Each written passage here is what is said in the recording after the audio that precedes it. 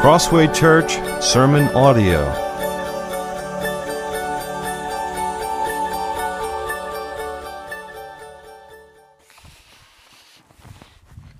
Please turn your Bibles to Genesis chapter 14. It is so good to see you all here on a very cold day. You braved the snow drifts. There were a couple of dangerous ones out there, but thankfully you're all here safe and sound. Genesis 14, today is the Lord's day. We are the Lord's people, which is why we've gathered in His name here together. And let me also welcome our guests. Wonderful to have you here. And for those watching online, we love you, hope you're well. And we'll dive in here in just a moment. That's Genesis 14. Might want to keep that open. Have you heard of the Gurkhas? This bit of history fascinated me when I heard it. In the early 1800s, the British East India Company was colonizing India. That's an interesting thought, a company. We think we may live in a dystopia of businesses, big businesses these days. But at that time, a British company had an army and was colonizing India. And they were doing so especially for the sake of trade. According to the story, they made swift progress through the country, basically overran India. And when they came to Nepal, they thought they would have the same experience, that it would be a quick run through that country as well, maybe even easier than India. However, they ran into the Nepali fighting force known as the Gurkhas, the Gurkha soldiers. And even though they thought this would be an easy assignment, they were unprepared for the fierce resistance that the Gurkhas put up. And the British ended up suffering heavy losses. They were so impressed with the Gurkha warriors, they sought out a treaty with them.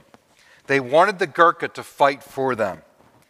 And they did obtain that treaty in about 1815. And that treaty is in effect to this very day. The Gurkhas fight for the UK to this very day. And today we're going to read, really, the only story that presents Father Abraham as a chieftain warrior. It's pretty interesting. This is the story that presents him as a warrior. We're going to learn something about the size and the strength of his household. And maybe it shouldn't surprise us, but we're going to see that Abram had trained soldiers in his own household. And it was probably a rather common practice at that time that if your clan grew to a certain point, to a certain size, you needed your own security force. You had to have your own fighters, your own army. And our story today from Genesis 14 begins with an outside invading force.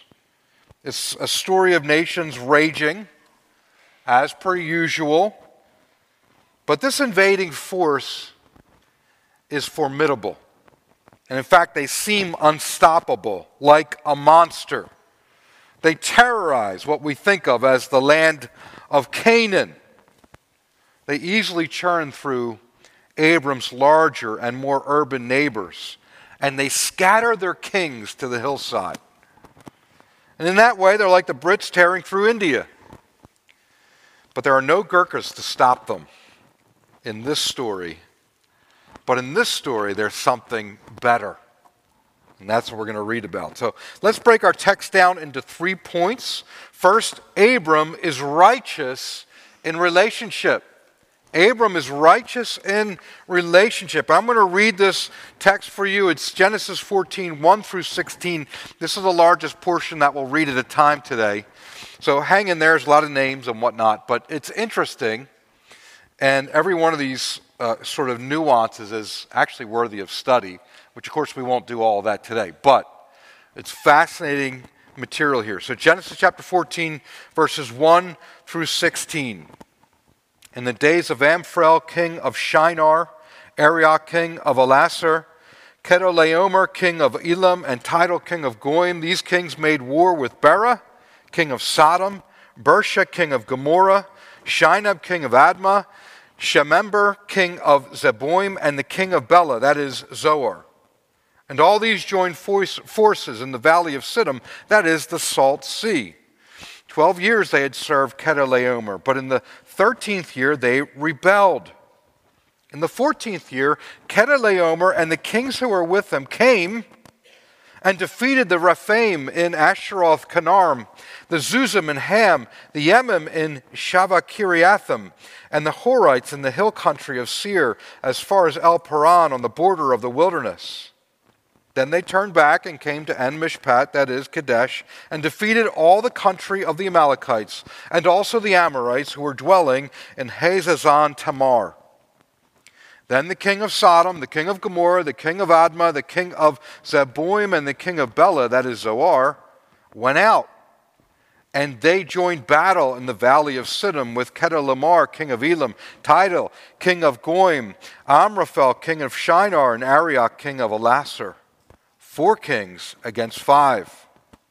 Now the valley of Siddim was full of bitumen pits, and as the kings of Sodom and Gomorrah fled, some fell into them, and the rest fled to the hill country. So the enemy took all the possessions of Sodom and Gomorrah and all their provisions and went their way. They also took Lot, the son of Abram's brother, who was dwelling in Sodom, and his possessions, and went their way.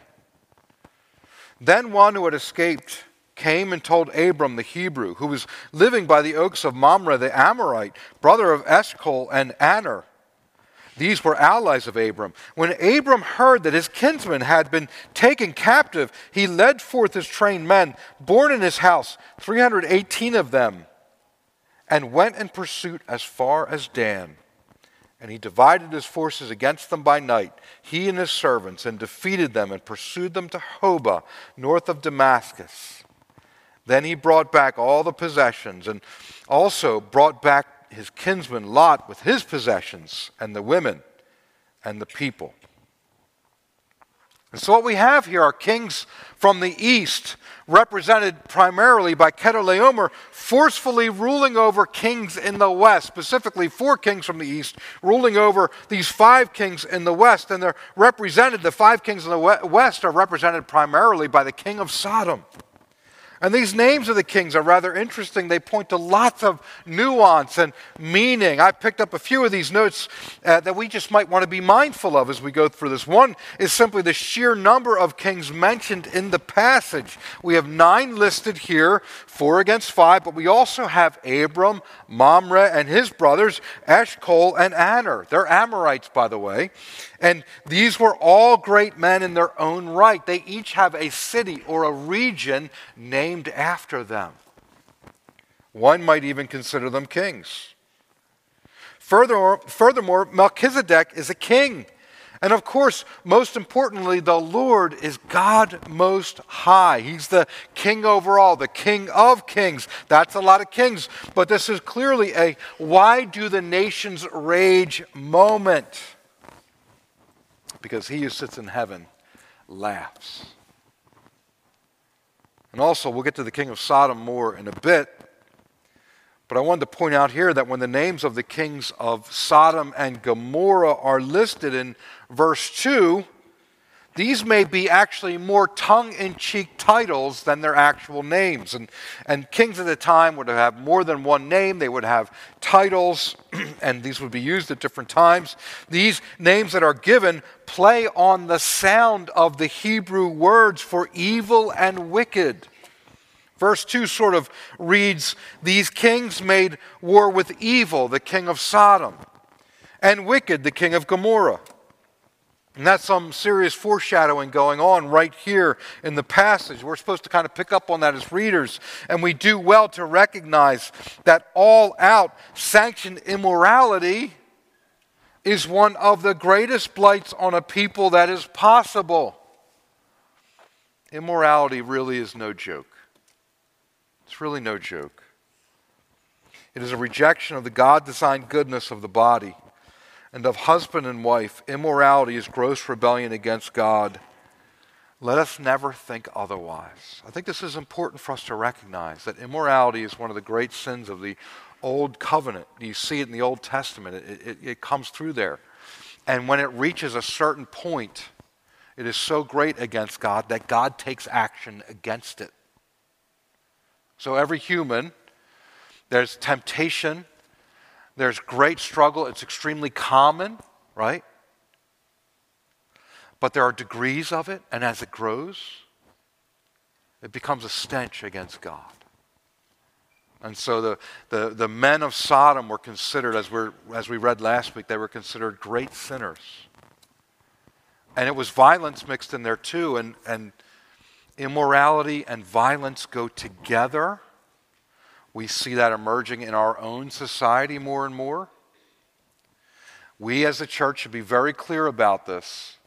Immorality, as it grows, is insatiable and destroys everything in its path. So we do well to come out from it, to repent of it, and to remain far from it. Let us not be stained with immorality. One last note on that, just want to mention, obviously immorality is a topic for a huge amount of joking today. And there are things that are funny about the human body and the way we relate, right? But there's a line. Not everything is funny. Some things are just wicked. And so because I think, the reason I bring this up is because I think many times the way that we end up viewing immorality is it's been informed by humor. And as God's people, we should be sensitive to that too. So let us never think otherwise. Immorality is gross rebellion against God. And we need to be especially mindful of this as a church that is immersed in a world that has gone sexually insane. Now, final note on the names of these kings is that they indicate the geography to some degree of the invading force. The invading force is from the east. The regions indicated here are the regions of Babylon and Assyria and Persia. So modern day Iraq, Iran, and somewhat Turkey. And so these nations are coming from that area, and the way that they come into the east, the land of Israel, is they come in through the north above the Sea of Galilee, and then they travel south down toward Sodom, down toward Jerusalem, down toward where Abram and Lot live. Well, these powers are going to, for centuries and thousands of years to come, they're going to be part of the landscape and the background for Israel. Babylon and Persia and Assyria. That's all happening even at this time. These powers from the east are coming into the west and oppressing the western powers, which the west meaning the land of Palestine, the region of Palestine, or the land of Canaan. Verse 5 tells us that the first people group, that these kings from the east, when they come in, they're upset because their vassals have overthrown them. They said, or rather they haven't overthrown them, they've rebelled against them and said, we're not going to pay you tribute anymore. And so they say, okay, they take a year to gather their strength, and they come from the east, they come into the west, and when they get to the west, the first people they beat up on and defeat are called the Rephaim. And this is significant because the Rephaim are known to be giants.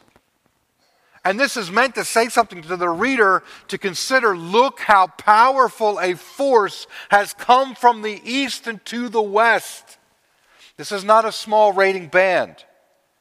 This is massive international geopolitical strife and conflict. This is war. This is a world war in a sense. It's regional, but it's a massive portion of the region.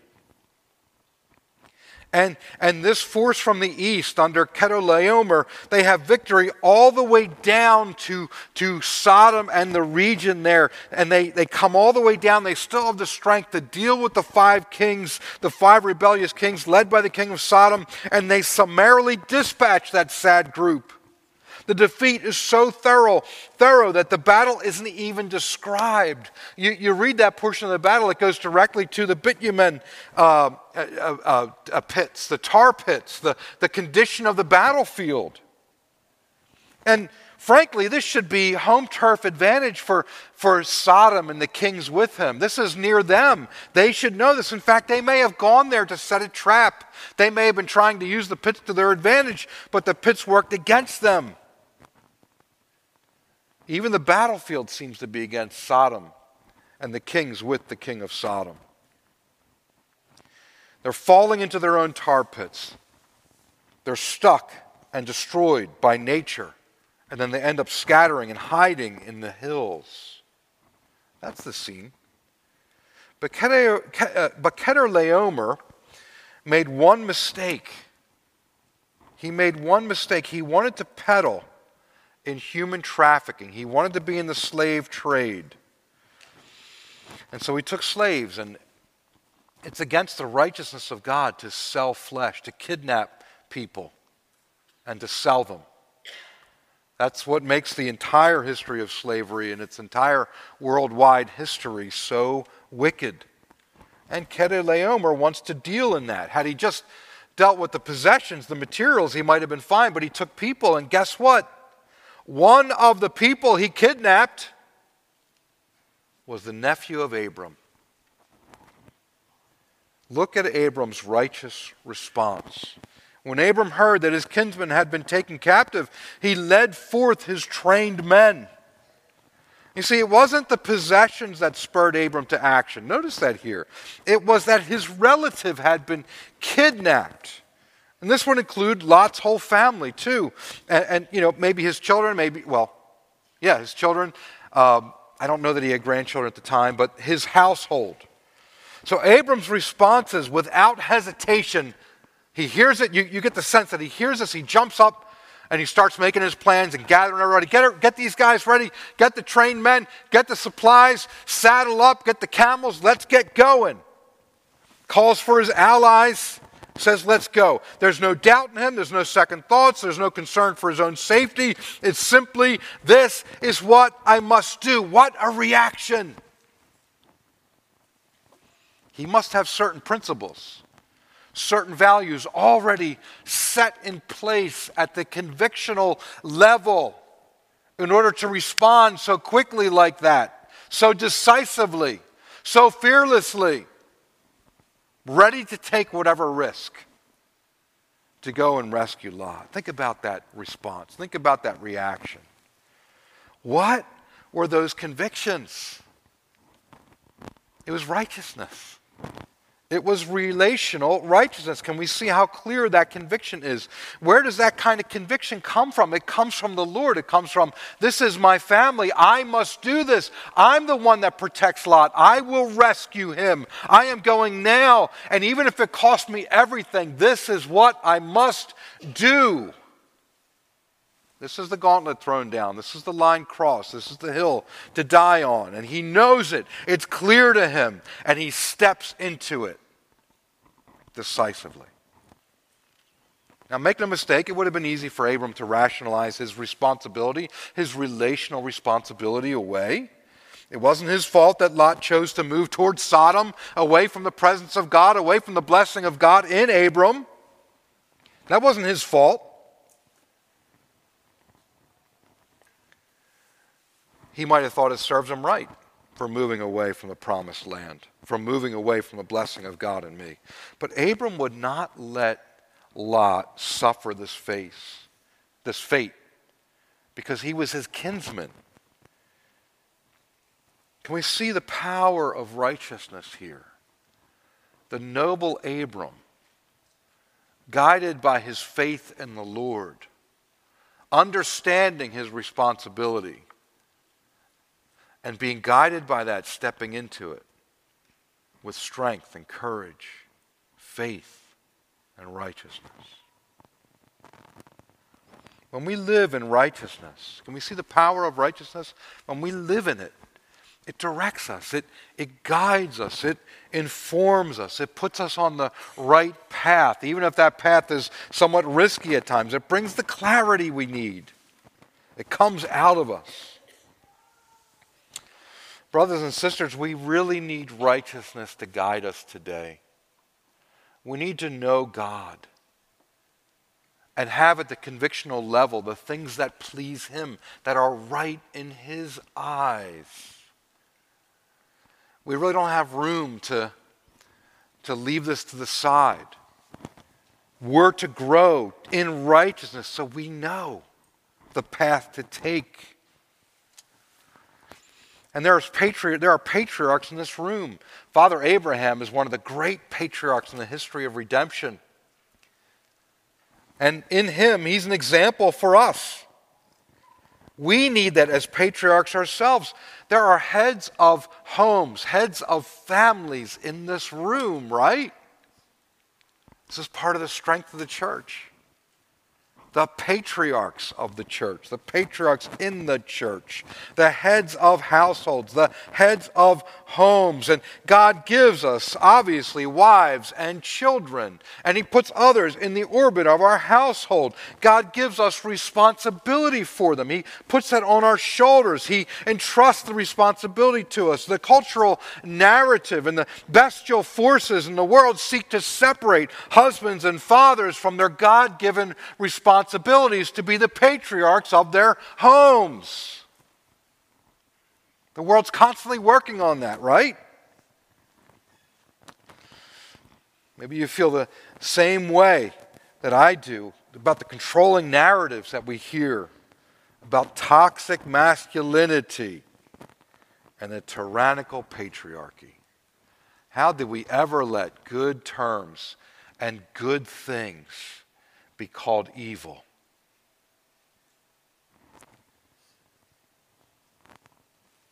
We can't allow that cultural narrative to separate us from what we're called to as the patriarchs of our homes.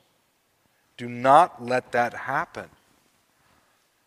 Instead, step into the relational righteousness of bearing the responsibility that God has given you, and the Lord will bless it. Let me just ask for you to think through and answer. Husbands, dads, do you see yourself as the head of the home? Do you see yourself as the head of the home? And then what does that mean to you? Being the head of the home doesn't mean I get my way all the time and I get all the perks. That's not what it means to be the head of the home. What it means to be the head of the home is to bear the weight for the spiritual condition of that home. And other things too, obviously, right? Provisions in it and things like finances and for that matter, just a civil engagement. You know, all manner of things. But specifically, spiritual health. We bear responsibility for the spiritual situation in our homes. And we could go on in application. But I think you understand. Do we see ourselves as the patriarch?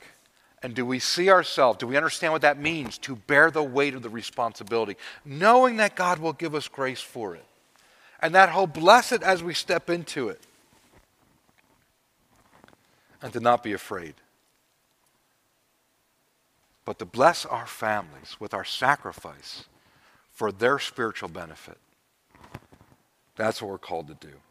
Now we've seen that Abram is righteous in relationship. He's got a relationship with Lot that calls him to this protective duty, and he jumps up and he does it. Now we're going to see that Abram is righteous in worship as well. So here's the text, Genesis chapter 14, verses 17 to 20. Abram is righteous in worship. After his return from the defeat of Chedorlaomer and the kings who were with him, the king of Sodom went out to meet him at the valley, him there is Abram, at the valley of Shaveh, that is the king's valley.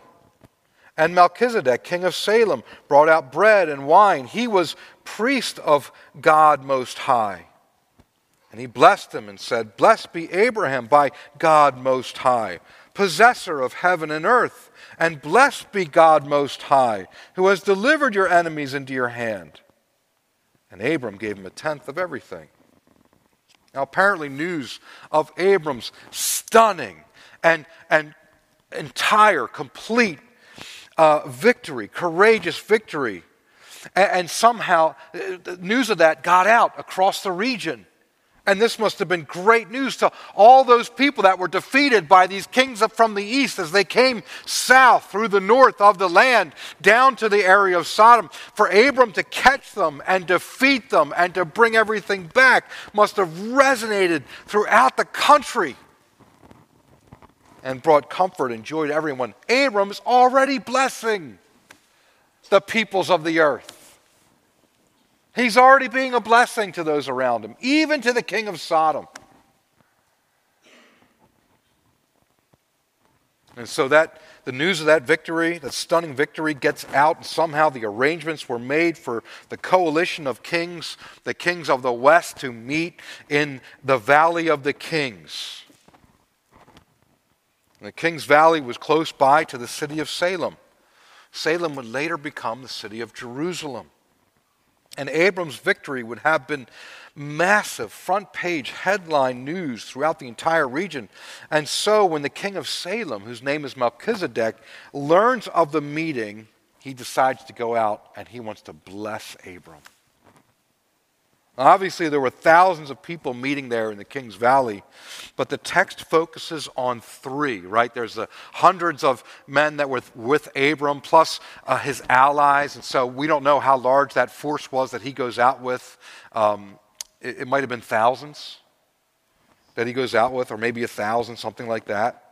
But plus there's all the people they brought back, plus there's all the people that come with all the kings to meet in the Valley of the Kings. And so there's thousands of people there. The text focuses on three: Abram and the two kings, Melchizedek, king of Salem, and the king of Sodom.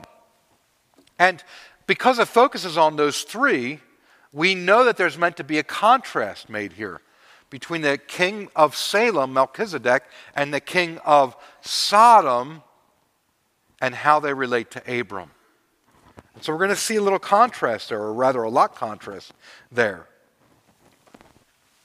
In verse 17, you can see that the king of Sodom goes out to meet Abram. He goes out to meet him.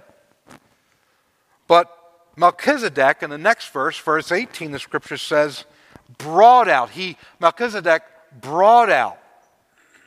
So the one goes empty-handed, the other brings. And he brings out refreshment for Abram, who's coming back from this great victory, but must be exhausted.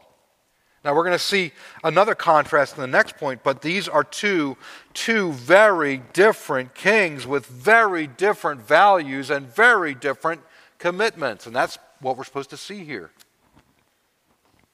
The name Melchizedek means king of righteousness. Zedek is a royal name. So Melchizedek is king of righteousness. And Salem means peace. And Melchizedek is the king of Salem. So his name means king of righteousness, and his position means king of peace. So he is the king of righteousness and of peace. And he also happens to be the king of the city that will become Jerusalem, where God will put his presence and temple. And so there's a lot of foreshadowing going on right here. We're told in verse 18 that Melchizedek is the priest. He's not only the king of righteousness and peace, but he's also the priest of God Most High. And that phrase actually is repeated 4 times in our entire text, 3 in what I just read, and 1 coming in the next point.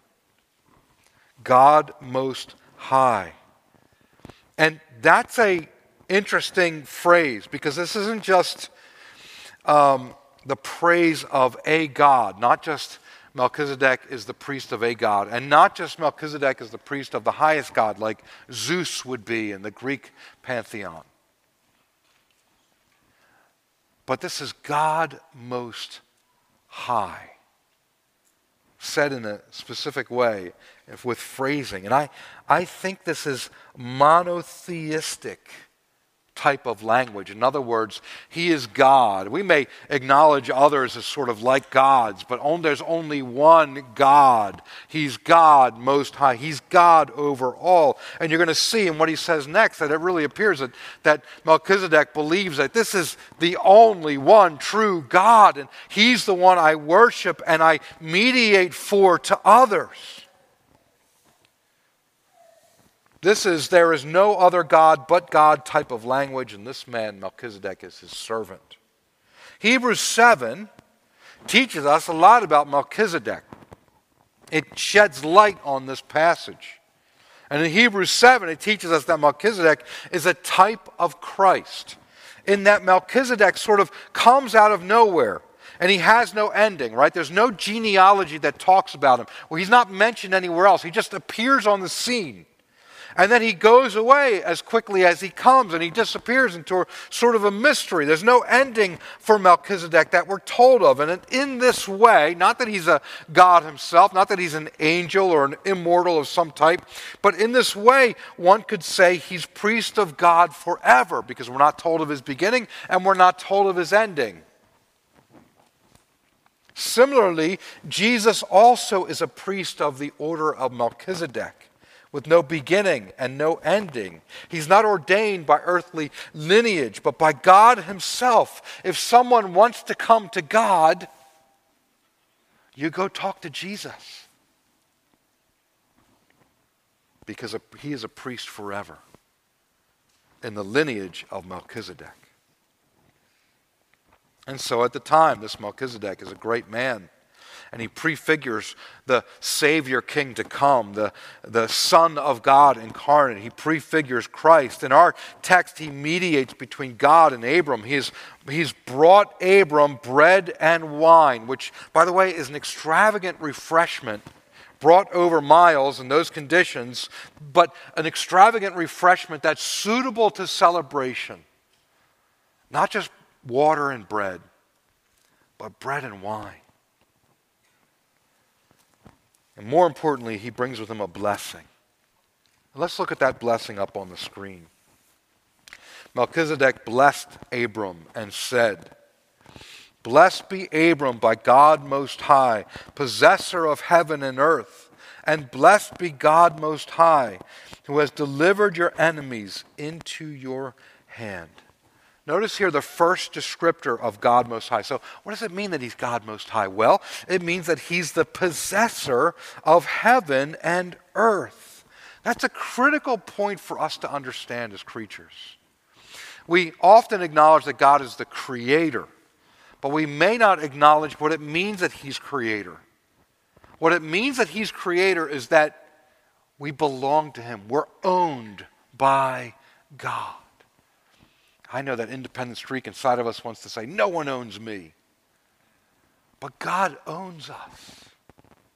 We fully belong to him. This is true of every creature that he's ever made. It's all owned by him. And that goes for you and me. And now this is an incredible honor that we've been given, to be made in his image as his creatures, to be given a volition and will, agency, choice. Glorious.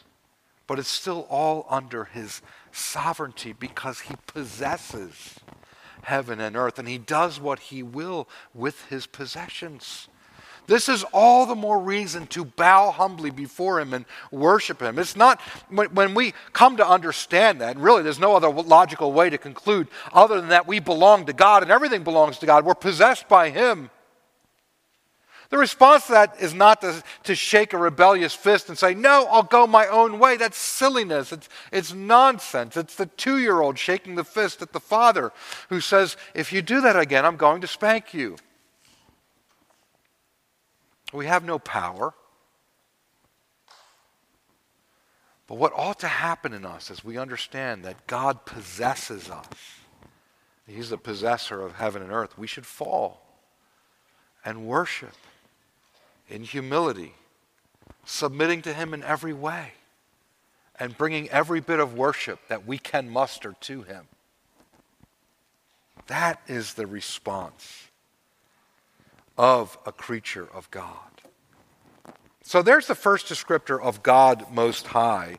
God in his sovereignty is the possessor of heaven and earth. But look now at the second descriptor of God Most High. It says again, and blessed be God Most High.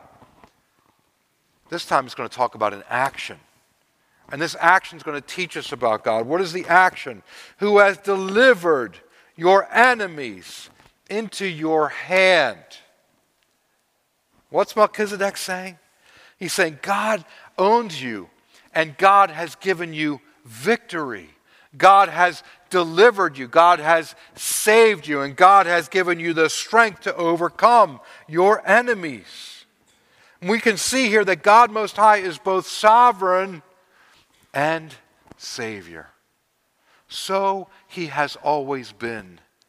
So He is now. He is the Savior and the King. This is what the Lord is for us. And so we look and we see, how will Abram respond? Have you ever heard anyone say something like, well, why are you thanking God? I'm the one who did it.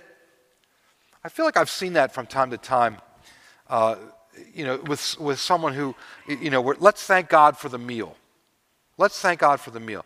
Why would you thank Him? I'm the one who bought it.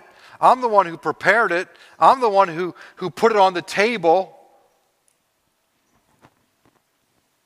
I think sometimes we probably wouldn't say that, but sometimes we can kind of have that attitude. If anyone could have said that, Abram could have been up there on the list, right? Like, yeah, okay, I'll do my homage to the deity, but the truth is, I'm the one who took the risk, and I'm the one who traveled the miles, and I'm the one who prepared all these men, and I'm the one who's been training them for all these years, and I'm the one who had this victory, and I'm the one who brought it back. But as you know, that's not what Abram says, and that's not what Abram does. Instead, verse 20 says, and Abram gave him a tenth of everything. Abram gave him a tenth of everything.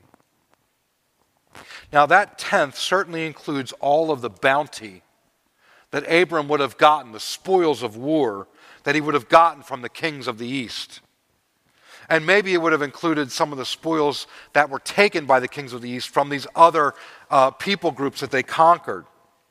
But I am wondering, it doesn't tell us, and I don't know, and I couldn't find information on it, but I am wondering if this includes, part of the tenth that he gave included the spoils of what the kings of the east took from the king of Sodom. Wouldn't that be interesting that before Abram gives it back to the king of Sodom, he takes a tenth of it and gives it to God, gives it to Melchizedek in worship to God.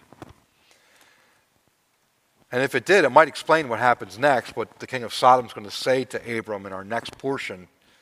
But it certainly would have burned up the king of Sodom to have his things given away. It's an interesting thought. It's that idea that God owns it all. And the people that hold on to the material goods right now, they just hold it temporarily. It all belongs to Him. But notice this. Abram wanted to give to God in response. And he wanted to give something tangible, something that would cost him. Abram gave it to the priest as unto the Lord Himself. This is not a big message about tithing. We do talk about tithing, and tithing is where Christian giving begins. But it's worth pausing to notice here the heart of giving a tenth to the Lord. Notice the heart of it. Abram's probably exhausted. He's exuberant. This victory is amazing. But he's probably exhausted. He's got now to deal with the king of Sodom. He's probably got some negotiating that he's not really looking forward to. But the thing that seems to be on his mind the most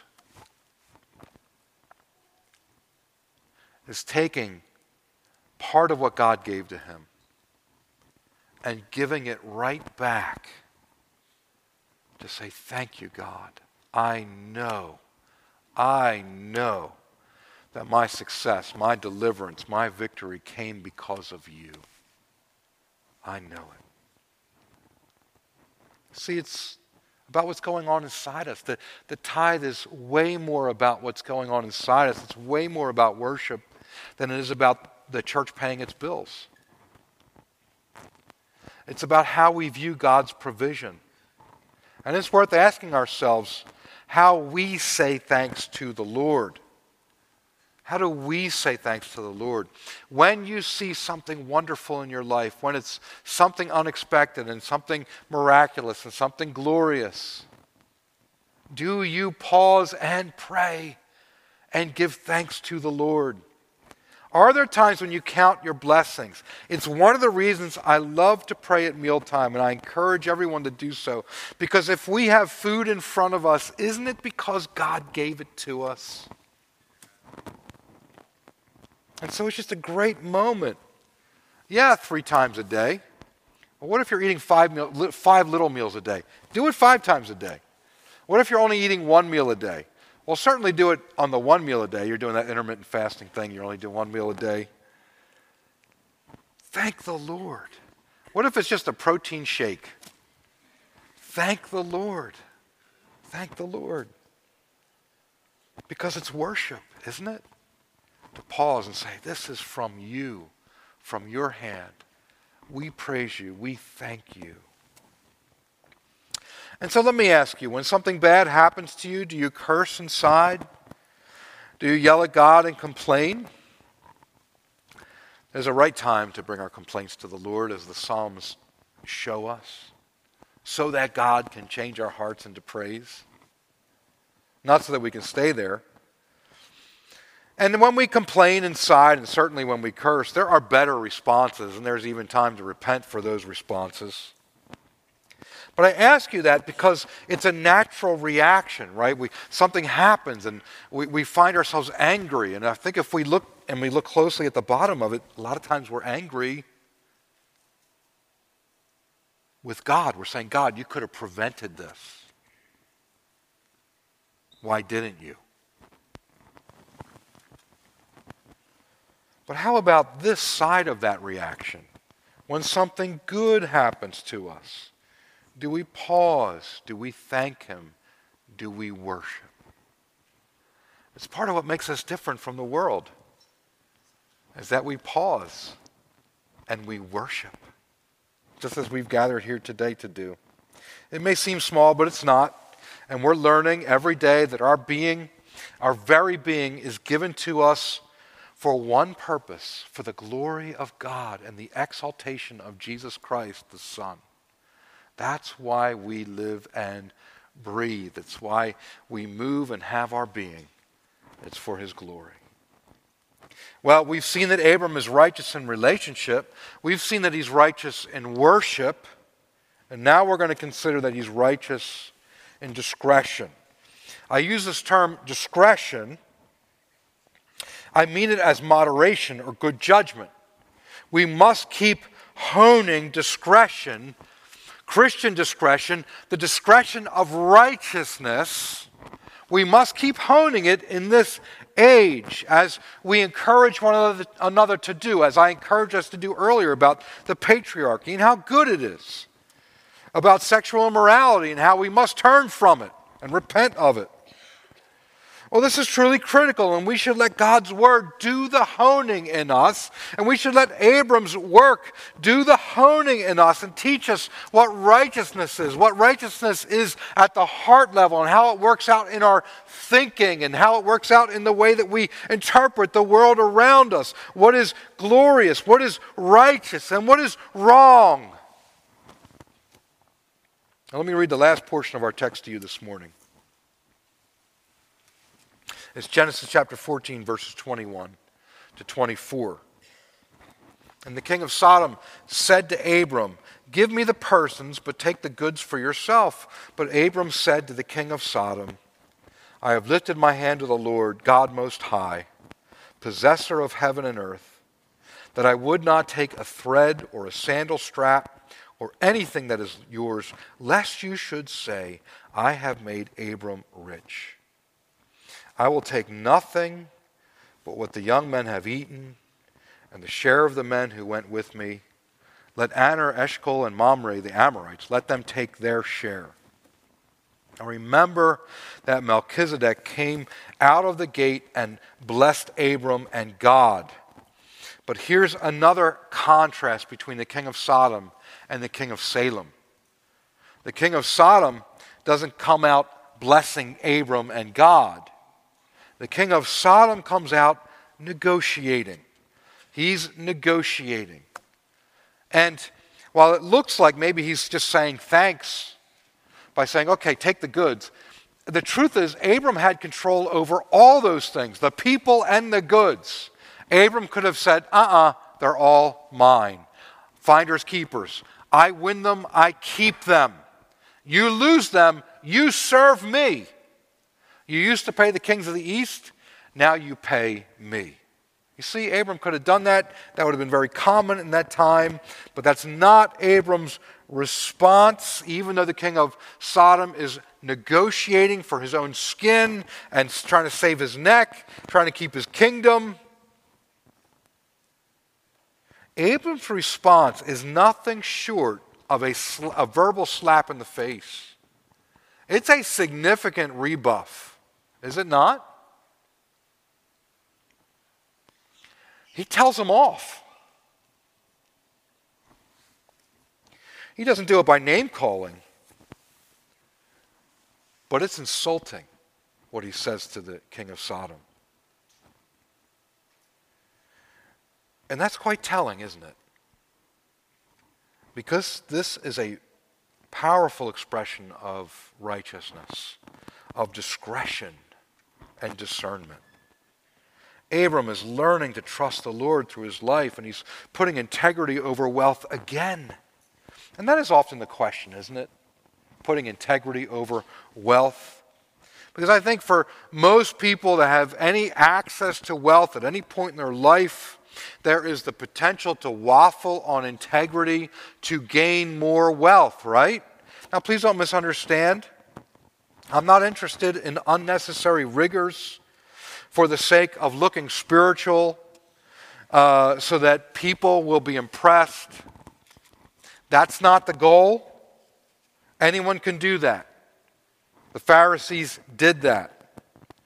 But there is a line of integrity where there are certain things we cannot do for wealth. Now remember that the Sodomites are known as great sinners before the Lord for the very reason of their immorality. The unrestrained, celebrated immorality of their city and their region. Their immorality and the violence that accompanied it were notorious. This is not someone that Abram can partner with. It's not someone he can go into business with. It's not someone he can, in good faith, negotiate with no matter the wealth. Do we see that? He can't negotiate with them because of the great wickedness of the person he's interacting with. Now notice Abram's logic, because he's thinking at a second level here. He's not shallow in his thought process. He's deep. He's thoughtful in his thought process. He thinks to the next level. He says to himself, he doesn't just say to himself, well, if I take this, I'll have more wealth. And if I don't take this, I'll have less wealth. Right? That's first level thinking. He says, what happens if I take this wealth from this king?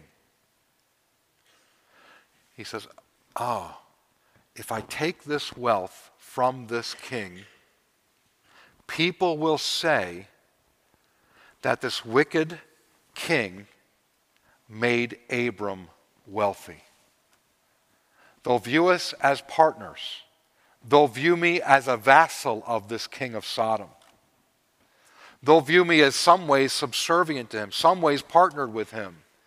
They'll view me in cahoots. They'll view me as like him. And that's not worth it. I can't go there. I can't do that. Why? Because the sin of Sodom is too great. You see?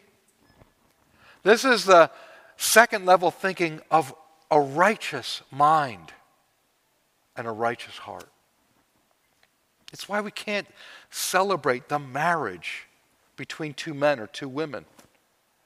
It's why we can't even pretend to celebrate it. It's why our line in that moment should be something like Abram. Like, that's not a marriage. I know you're offended, but it's not a marriage. Sorry.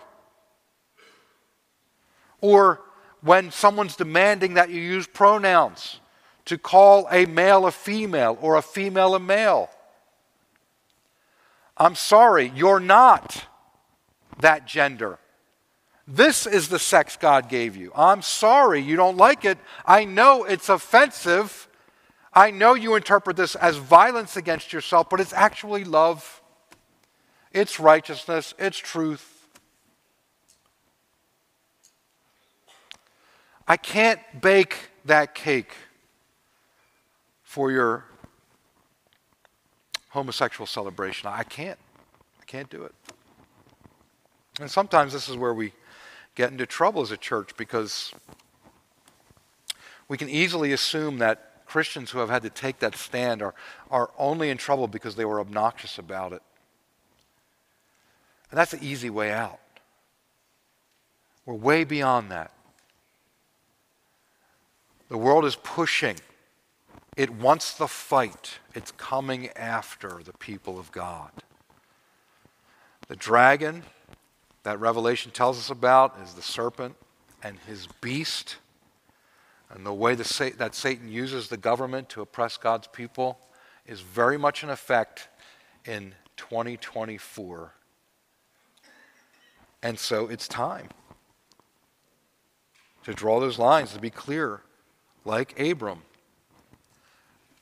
I don't want anyone to be able to say that I got a red cent from you, not the strap of a sandal, not the thread of a robe. I know that's offensive. What we need to understand in this moment is when Abram does this, when he confronts the king of Sodom in such a manner, he gives the king of Sodom the best opportunity, the clearest moment to repent and to turn away from sin and to throw himself down on the mercy of God that he's ever had. Here's a man who's willing to stand and say, oh no, no.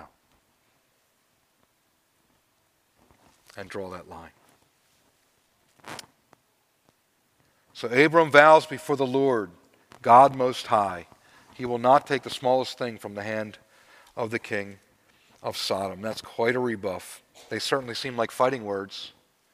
I think we could expect that the king of Sodom was offended. But, and we'll get to this later, we know what's going to happen to the king of Sodom, don't we? At least many of us do, and if not, you got to come back and hear it. These are righteous words. Abram not only served the king of Sodom by bringing back his people and possessions, but he served him by speaking the truth and giving him a chance to turn from his wicked way. I want to ask John to come up in the band, and we're going to prepare now to take communion, come to the Lord's table together, and to sing in closing. In a moment, we're going to come to the Lord's table, which is the best way to respond to God's word. Such a glorious way to be reminded of what our Savior has done for us, what he's purchased for us. Now, if you're a baptized believer in good standing with your church, even if you're not a member of Crossway, but if you're in good standing with your church, you're a baptized believer, please join us here at the Lord's table. Now, if you're not yet trusting in Christ, you haven't been baptized in his name, don't wait any longer. Turn to Jesus Christ and turn from sin. What does the Lord need to say to you? You know he's real. He's calling to you and offering salvation today in the name of Jesus, the Son, who died for sinners. You can be forgiven today. Come and pray with us. At the end of the meeting, come and pray with us. We'll pray with you, and you'll know Christ Jesus, and you'll know the grace of God. You'll know the mercy of God. You'll be forgiven from sin. You'll be baptized. You'll come and be baptized in the name of the Lord Jesus, and you'll join us forever at the Lord's Supper. God is continually bringing the dead back to life in Jesus Christ.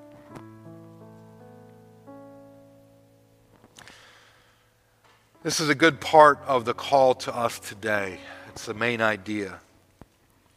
It's what I would really like to get across. I think God's word is pressing on us today. Be aggressively righteous, because God Most High is both sovereign and Savior. Both sovereign and Savior. Be unashamed in this world. Be aggressively righteous.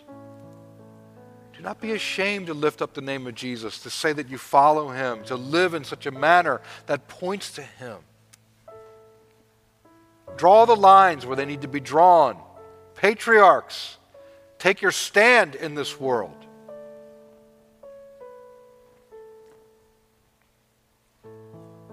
Be aggressively righteous. Look at how aggressive Abram was, fulfilling his relational responsibilities in righteousness and worshiping God in the victory that he received, and then rebuffing the king of Sodom, being discerning, having discretion in this world. It's a glorious example. But there's more than that. There's more than that here. More than example. We've seen that Melchizedek is a type of Christ as a high priest. But we see another type here. Abram also prefigures the Lord. Think of this. Lot is flirting with sin, living on the edges of Sodom. At some point, he moves into the city, probably has his herds outside the city. He owns land out there, but he's living in the city. He has the best of both worlds. He's got all the delights of urban living, and yet he's got wealth, and he's living there, so he's flirting with sin. And by doing that, he puts himself in a vulnerable position. He's kidnapped by the enemy. The kings of the east come and take him away with the king of Sodom and all his goods and people. Abram knows he doesn't belong there. Lot belongs with him, whether Lot knows it or not. Abram immediately pursues with no thought to his own security.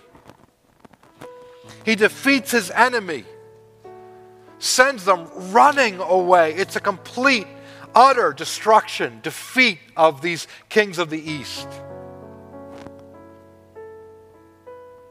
Frees Lot, brings Lot home with all the people and possessions. Hasn't our Lord Jesus done that for us? Think of how aggressively our Lord pursued us before we belonged to Him. Think of what He had to do. Think of the cross as not some passive thing that simply happened to our Lord, but as a warrior going to battle to pursue you and I from the hands of the enemy who had taken us captive and would have sold us into slavery forever. But instead, the Lord pursues and tracks down his enemy, comes up from behind and ambushes him, sends him scrambling and defeats him entirely and rescues us from his hand and brings us back to a place, a table of refreshment. All through his own great sacrifice, completely at his own risk. And now invites us to the table. Today as we come to the Lord's table, to the bread, to the wine, this is a fitting celebration. And let this be a celebration of our Lord's salvation, a remembrance and a joining in with and a celebration of our Lord who went out and saved us and has now brought us to the King's Valley and to his table. Would you stand with me, please? For more information, head to our website at crosswaypa.org.